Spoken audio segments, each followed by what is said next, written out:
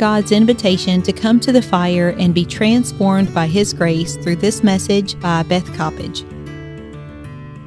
I'd like you to turn in your scriptures, please, if you would, to Deuteronomy 33. And we will begin at verse 24. It's Deuteronomy 33:24. This is the last words. It's the blessing of Moses on the 12 tribes, and it's his last words before he went into the presence of God. This man who lived and knew God face to face.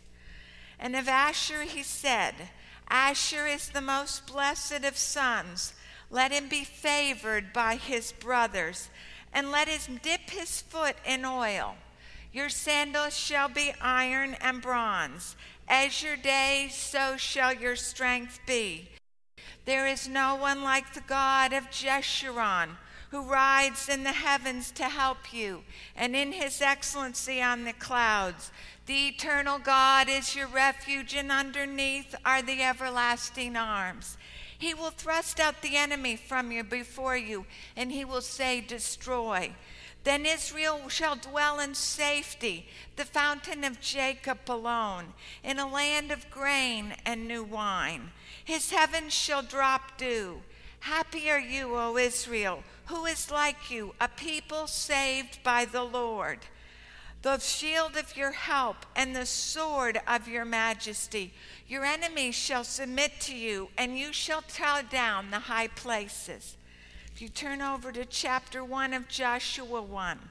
After the death of Moses, the servant of the Lord, it came to pass that the Lord spoke to Joshua, the son of Nun, Moses' assistant. Moses, my servant, is dead. Now therefore arise, go over this Jordan, you and all the people, to the land which I am giving you, the children of Israel. Every place that the sole of your foot shall tread upon, I will give to you. No man shall be able to stand before you all the days of your life. As I was with Moses, so I will be with you. I will never leave you nor forsake you. Be strong and of a good courage, for to this people you shall divide as an inheritance the land which I swore to your fathers to give them. Only be strong and of good courage, that you may observe to do according to all the law which Moses my servant commanded you. Don't turn from it to the left. Don't turn from it from the right, that you may prosper wherever you go. This book of the law shall not depart out of your mouth, but you shall meditate on it day and night, that you may observe to do according to all that is written in it. For then you will be prosperous, then you will have good success. Have not I commanded you? Be strong and of a good courage. Do not be afraid, nor be dismayed, for the Lord your God is with you wherever you go. And Jesus, we come and invite you right now to open your word to our hearts. It is the meat and potatoes of our soul. And Father, we need to go home, and we need to put our focus on going home. And we pray in these next few minutes you would equip our souls with soul strength, so that as we go back to the battlefronts in which we live, there will be strength to endure, and not only to endure, but be faithful, and strength for God to pour his reproductive life into our lives, so that eternity will be different because we have left this place. And Father, I'm asking that you would come and anoint the word today, so that we are never, ever the same.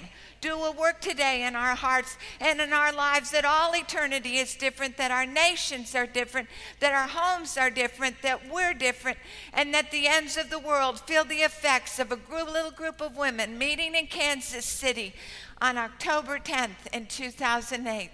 And we ask it all in the name of the Father, in the name of the Son, and in the name of the Holy Spirit. Amen. I would feel in my heart today a very deep sense of calling and urgency from the Spirit of Jesus. I believe God is looking today for world changers, and I believe he would like to begin in this group right here. I remember when my husband is a Wesley scholar, and so our youngest daughter is called Susanna. When she was in first grade, I got a distressed phone call from her teacher in Wilmore, and she said, "Oh, Beth," she said, "we had class today, and I asked the class, who was the first president of the United States?" And so Susanna just waved her hand so hard that I said, "Susanna, who was it?" And she said, "John Wesley." And the teacher said I was horrified. And so then I was horrified. So I went and I said, "Al, Susanna doesn't even know who the first president of the United States is." He said, "Well, who did she say?" I said, "She said John Wesley." And Al goes, "That's my girl." So today we had Beth sing about John Wesley. Not because there's anything in John Wesley, but he was a world changer. He got full of the Holy Spirit, squeaky clean heart. He was a product of a praying mother and a praying daddy. And God used him to turn his world, his culture even, right side up for God. And then out of the overflow of John and his brother Charles, who was the musician who wrote songs like Kim and Beth and others up here, he was a songwriter, and John was a preacher. They went all over England, and then they sent a man named Francis Asbury to the New World, and he never went home because he made America his home, and it was a hard place to live.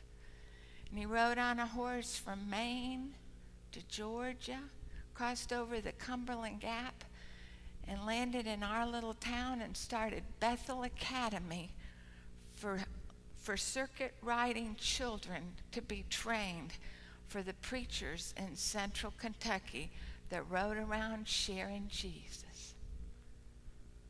We wouldn't be sitting here today if there hadn't been a praying mama, a praying daddy, who told John not to live like the rest of the world and prayed until the glory came. And then when the glory came, 2 sons just went out to share Jesus. And here we are, the birth children, the generational overflow, the promise to those who are far off. They could never dream this big. Neither can you and I. Does God want to make you into a world changer? Yes. Do you know how tall John Wesley was? 5'4". It wasn't in physical stature. It was in the glory in his soul.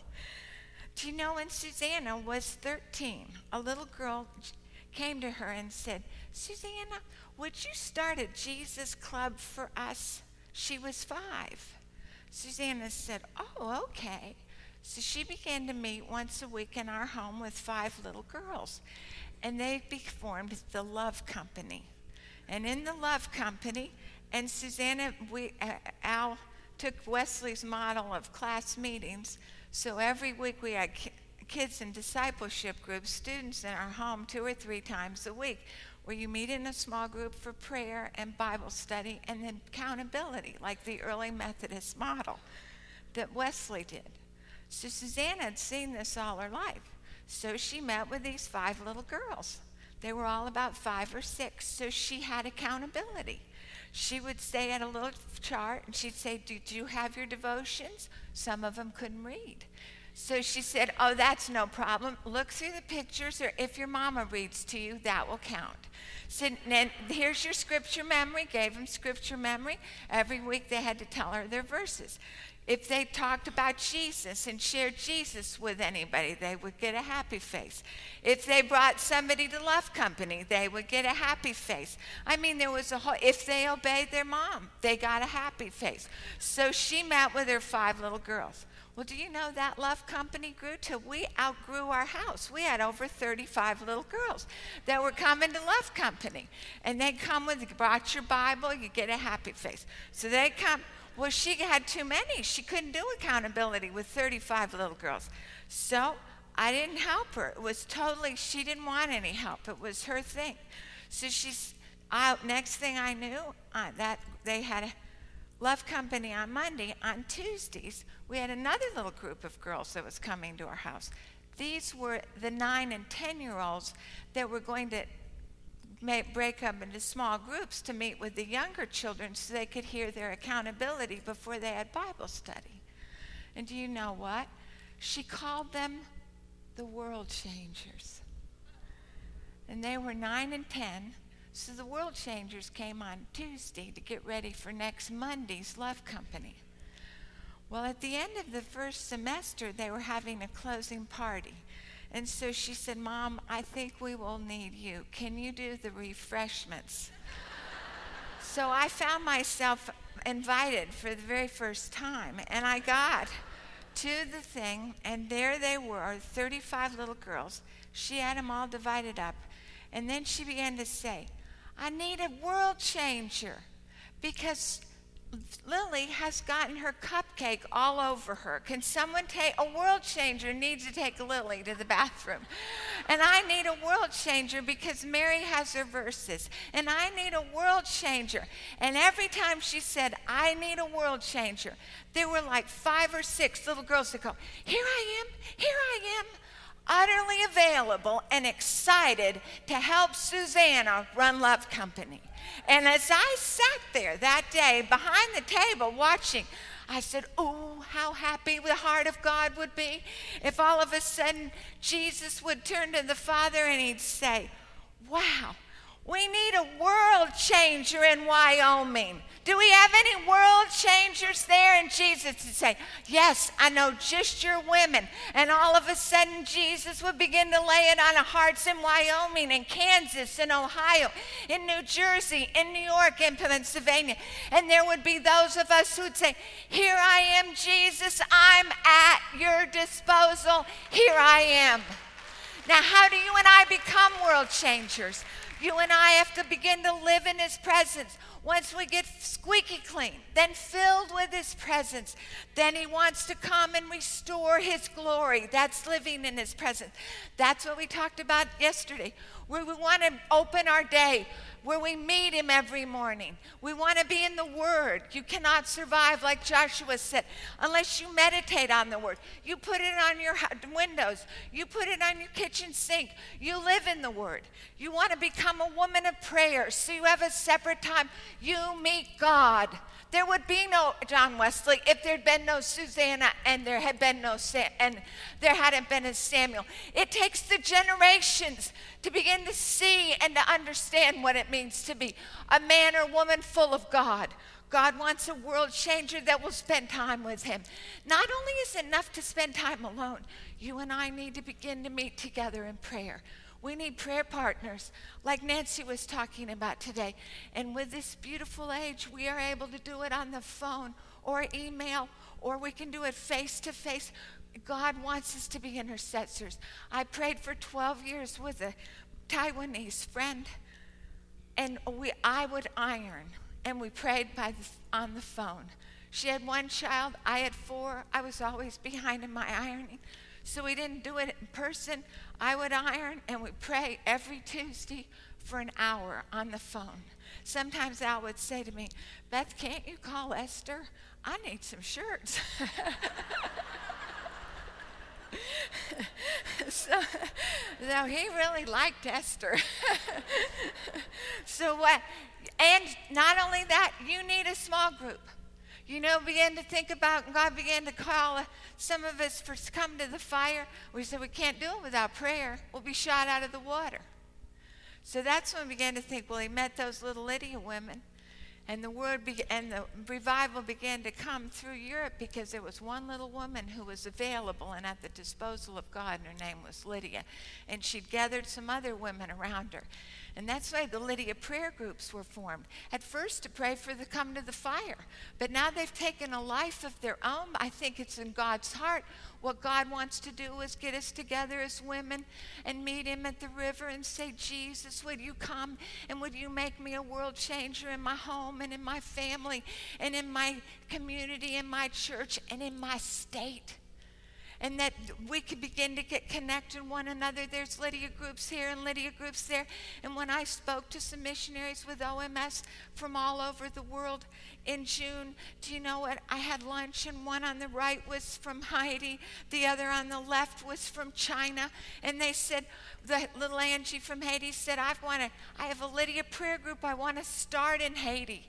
And she said, could I partner with a group in America so my 5 Haitian women would be praying for these 5 Americans, and those 5 Americans would be praying for us? God could begin to use in that kind of prayer to touch a whole world for him. I don't know what God's up to, but I believe God wants to use you if you'll let him. Now, how are we going to let him? Because we're not equipped in and of ourselves. And do you know what? I have good news for you. Because he wants to fill us with his glory, but then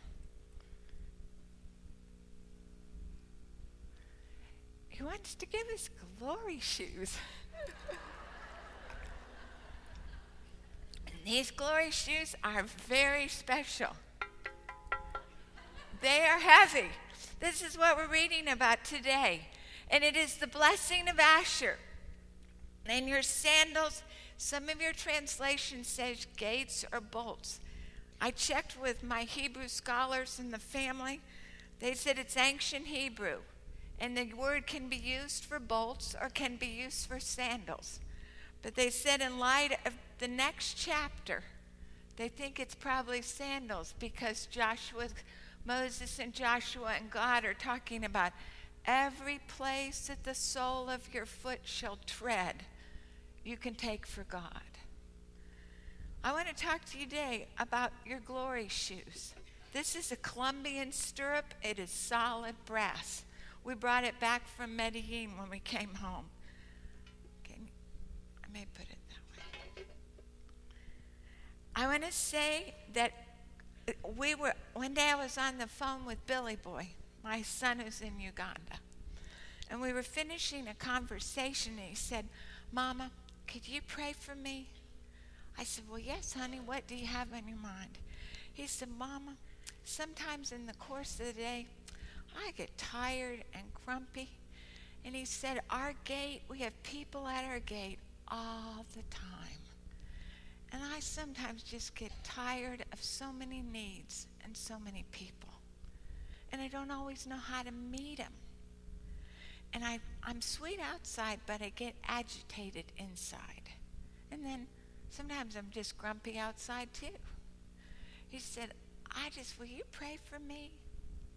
And I said, oh, I'll pray for you, Billy. But then I found myself saying something I hadn't even thought before. I said, honey, when that happens, just go into your closet and put on your glory shoes. And he said, well, Mom, I don't have a closet. Well, I said, honey, just go any place alone with God. And he said, what are my glory shoes, Mama? I said, your glory shoes that Jesus has promised, they will be iron or brass, and according to the day, so shall your strength be. And he said, Mama, I'll try that. Well, the minute I got off the phone, I ran to Deuteronomy 33 because I wasn't even in Deuteronomy. I hadn't even been thinking about glory shoes. And then I began to read this beautiful blessing. And I have the sweetest word for us today. This is the last promise given to Asher. He is the 4th illegitimate son of Jacob. 12 sons. This is Leah's second son. She was Jacob's concubine. This was Zilpah's second son, Leah's maidservant, and so he was the 4th illegitimate son of Jacob. And how does God start it out? Asher is the most blessed of sons. That's because in God's word and in God's sight, it doesn't matter you are so valuable to God that the one he honors most, the last word before Moses goes to Jesus, is to the fourth illegitimate son of Jacob. Want to know how much God loves us? This much. Doesn't matter your background or your family dysfunction. If you choose to follow Jesus 150%, you are the most blessed. And do you know his little mother, Zilpah, even though the circumstances in her life were so difficult in the dysfunctional home and in that power struggle for the love and attention of Jacob, she named her son Blessed or Happy. So Asher, God said, is the most blessed of sons. He is the favored one by his brothers. And you know that's only from God's perspective. He probably endured great distress at home. But God said, no, in my eyes, you're the most favored one. And then he says, let him dip his foot in oil.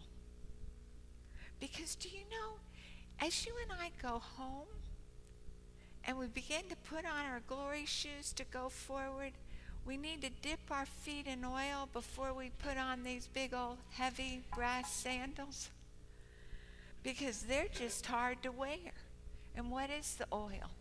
The oil is the sweetness of the Holy Spirit filling us with his grace as we meet the living presence of Jesus through his word on a daily basis. And then it gives us strength when we've met with God to put on those brass slippers. And as we put on those brass sandals to get ready to go out, he will give us strength. And some of you, your brass sandals are not easy. They are as heavy as brass.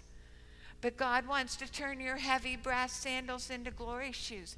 You may be battling cancer, and it's heavy.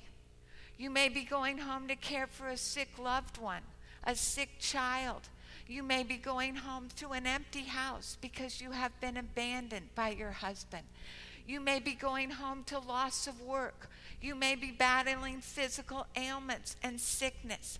And God says, I dip your feet in oil, put those glory shoes on, and as thou goest step by step, I will open the way, and according to your days, so shall your strength be. But he says, you don't go alone. Because in the next verse, it's so sweet. He says, there's no one like the God of Jeshurun. And what is he saying there? This is the nickname that God has given to Israel. It's the personal name. It's the name that we talked about yesterday, Revelation 2:17. Known only to you and to Jesus, your personal name. He says, then no, there's no one like the God of Jeshurun who rides through the clouds to help you in his excellency like the clouds. It's like Psalm 18, where the psalmist cries out, and then there's like, he opens up heaven, he parts the way, and he comes down. If you and I cry out to him, he is there. Underneath are the everlasting arms. And he says, your eternal God is your refuge. Whatever you are facing, when you are going home, you are not going home alone. You can dip your feet in the oil and then put those glory shoes on, and you can walk through in victory to possess the land that God has given to you. Not only to you, but for the generations yet to come. And the beautiful thing is, Jesus is so tender. He will call you by that new name that you received yesterday.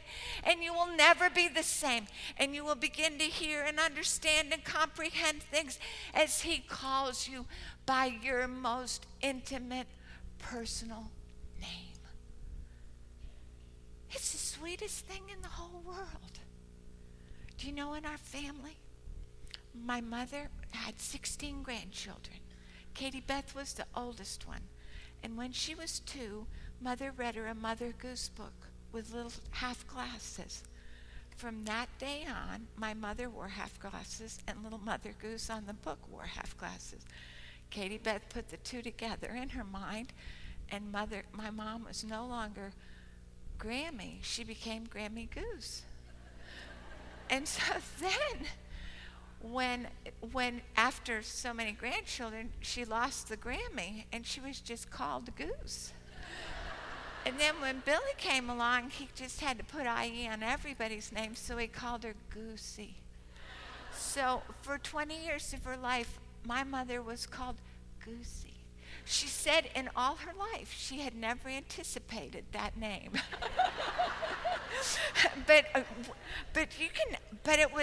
That's what we all called her. It was her love name that had been given by her grandchildren to her. And it sloshed all over to the rest of the family.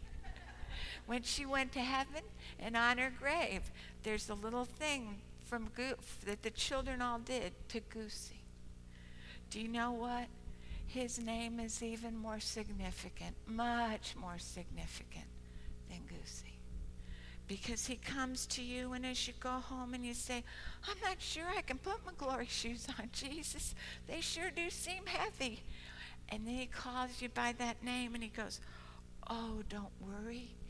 He said, I will come and I will carry you. Like we carry our babies, God will carry you. Psalm 81 says, he will remove the burdens from our shoulders and remove our hands from the baskets. And if we open our mouth wide, he will fill it. And you know, sometimes I've had a basket by my prayer chair and I put my burdens in it. And sometimes I've said, Lord, I just give you all my burdens, but I'm crawling in the basket too. Would you just carry me? And he always does. Then he not only gives us physical help and emotional help, and he's a refuge for us, but he gives power over the enemy. That we sang about this morning. There is power in the blood of the Lamb. And so he will thrust out the enemy from before you. And he will say, destroy. So that as you go forward, there is power in your life by the presence of the Holy Spirit to break the power of the enemy. I have put in front of my family room door as we come in and as we go out the Great Commission, so that as we leave my house and we come in, we remember all power is given in the name of Jesus. Go and make disciples of all nations. And God is wanting us to remember that he is defeated. And just like we sang about, there's power in the blood of the Lamb.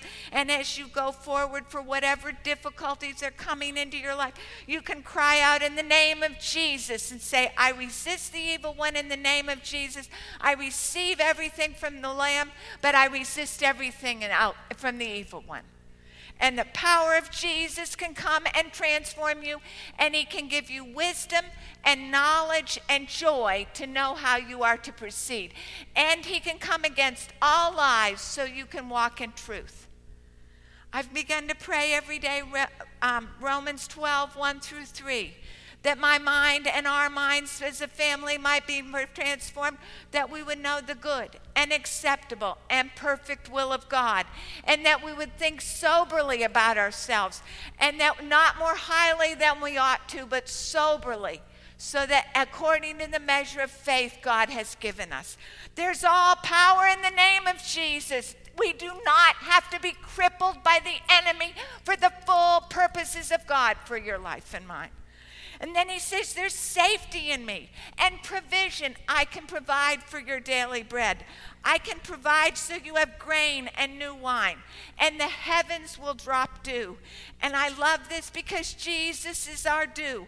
On a daily basis, Jesus comes as the dew comes in the morning. So you and I do not have to be wilted, weary, worn, weepy.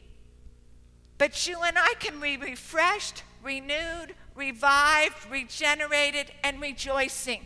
Jesus is our daily dew. He is our minute-by-minute dew. So as we go forward in our glorious shoes, he is our dew.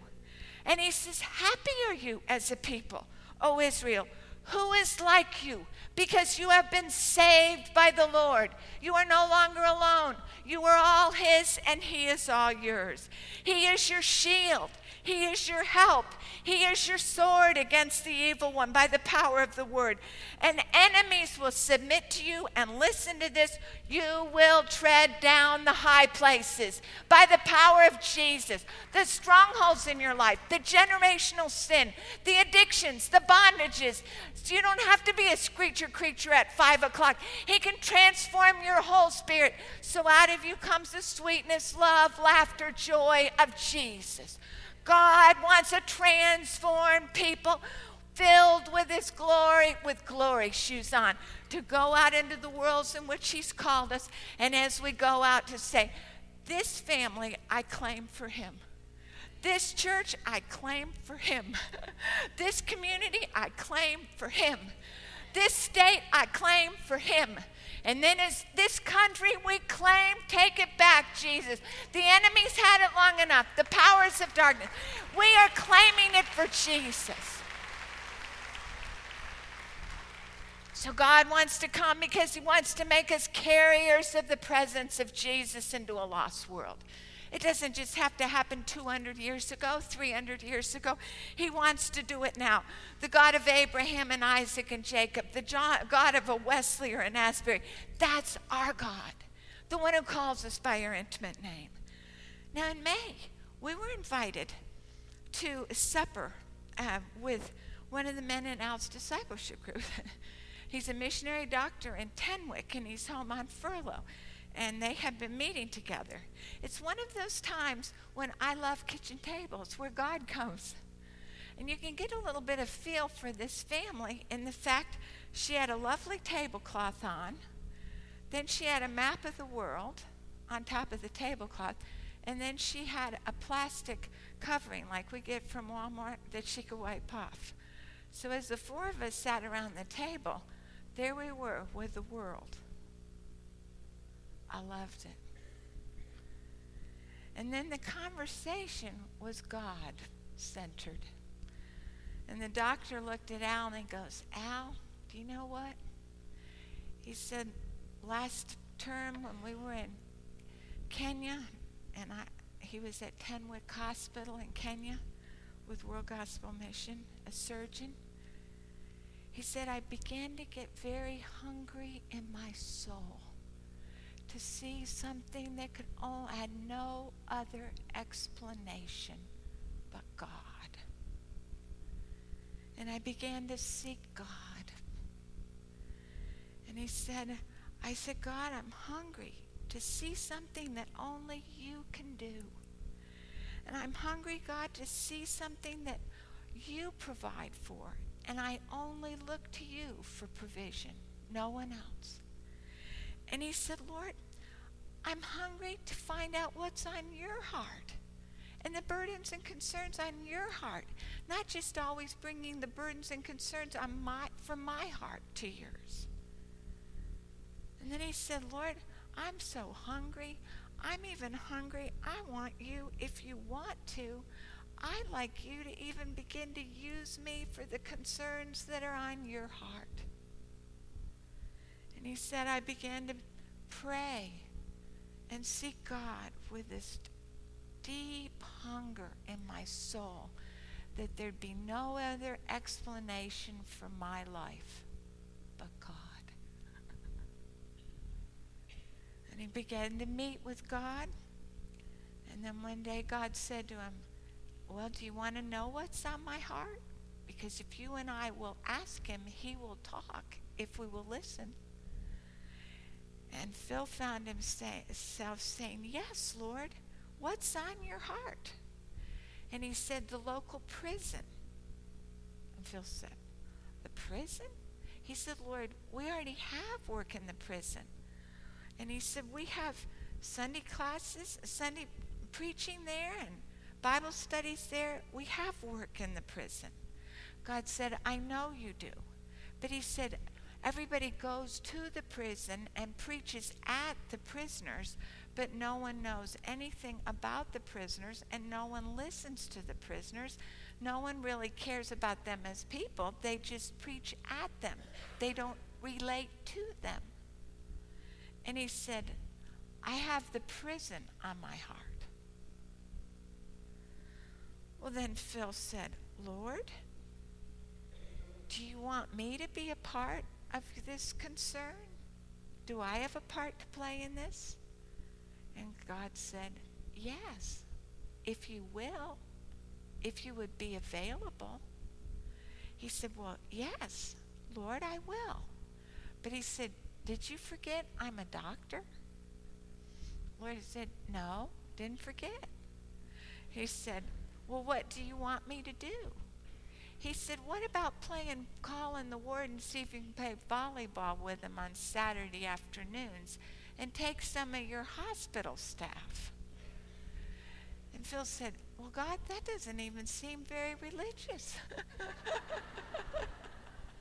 Are you sure? So he was so startled, he just kept praying, but it didn't go away. Called the warden. The warden wasn't too enthusiastic. And he said, well, Lord, I can't. He wasn't enthusiastic. What about the staff? But he went to the staff, and some of them said, we'll go with you. So they went the next couple Saturdays, they went to the prison. Played volleyball with the prisoners. And they related and talked. You know what they found out the very first week? That there were 141 prisoners, but only 25 mattresses. And he said, well, who sleeps on the mattresses and who sleeps on the ground? Well, whoever can. Every night there's a fight, and the strongest man wins. And so the whole staff came back, and they had a burden for those 116 that slept on the ground. So they came back and began to pray. Well, then some of the missionaries said, well, let's write a letter to the States and get a project and begin to raise money for prison mattresses. And Phil said, no.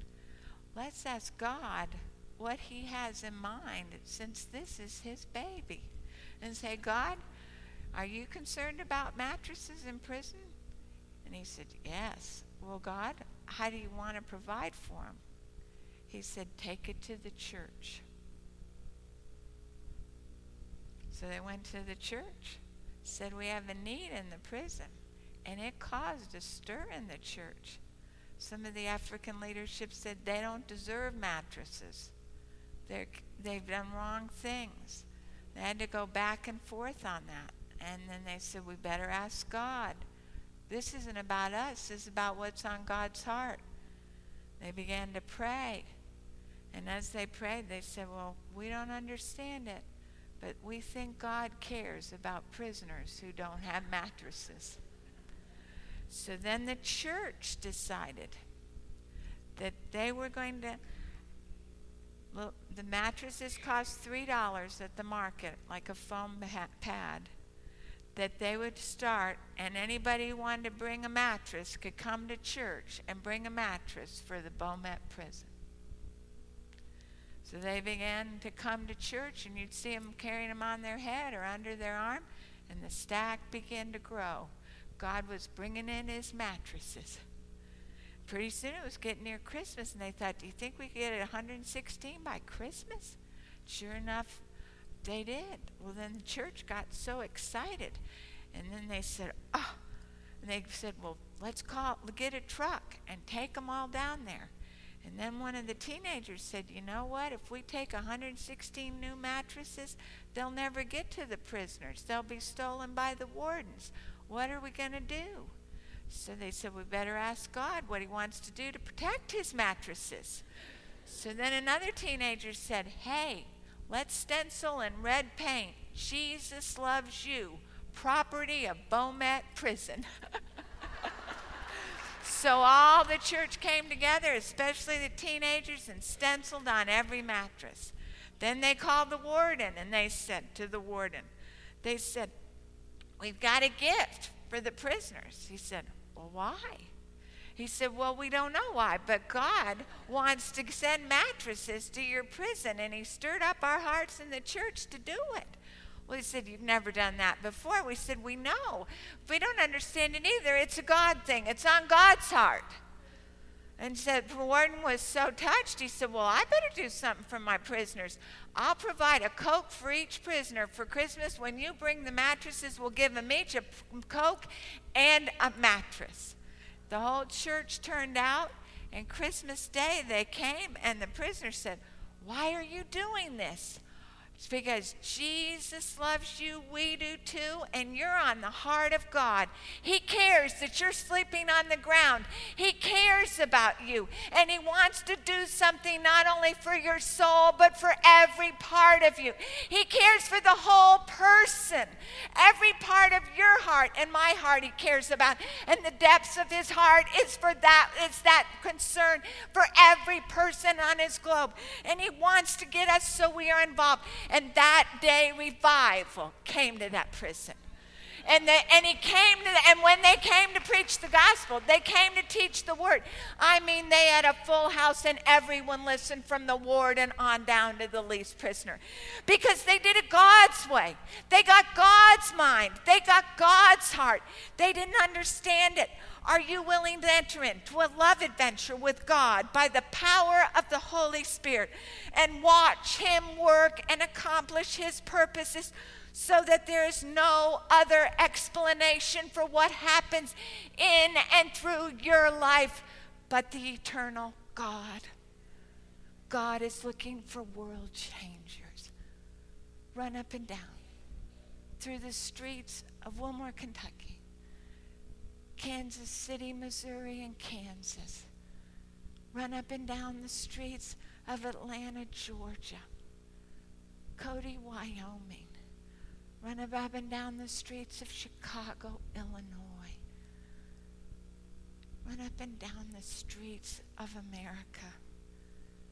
Search through her squares and see if you can find one woman who seeks truth and does right, and I can forgive a whole city. Are you willing and available? So when the Son says to the Father says to the Son, we need a world changer in Chicago, Jesus will say, I know just the woman. And in your morning quiet time, he will begin to tap on your heart, this one or that one or another one. Or he'll begin to lay on your heart and say, you need to pray for Sudan today. Or you need to pray for North Korea. As you fix supper tonight, pray for the gal down the street. You need to carry that missionary from church. She's depressed. You need to send a gift.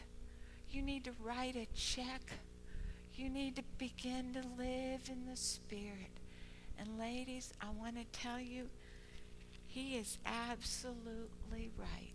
The happiest people I know are the ones who have said yes to Jesus and are 100% his, squeaky clean. Jesus, would you do that today? Oh, Jesus. Jesus, Jesus, Jesus. Jesus.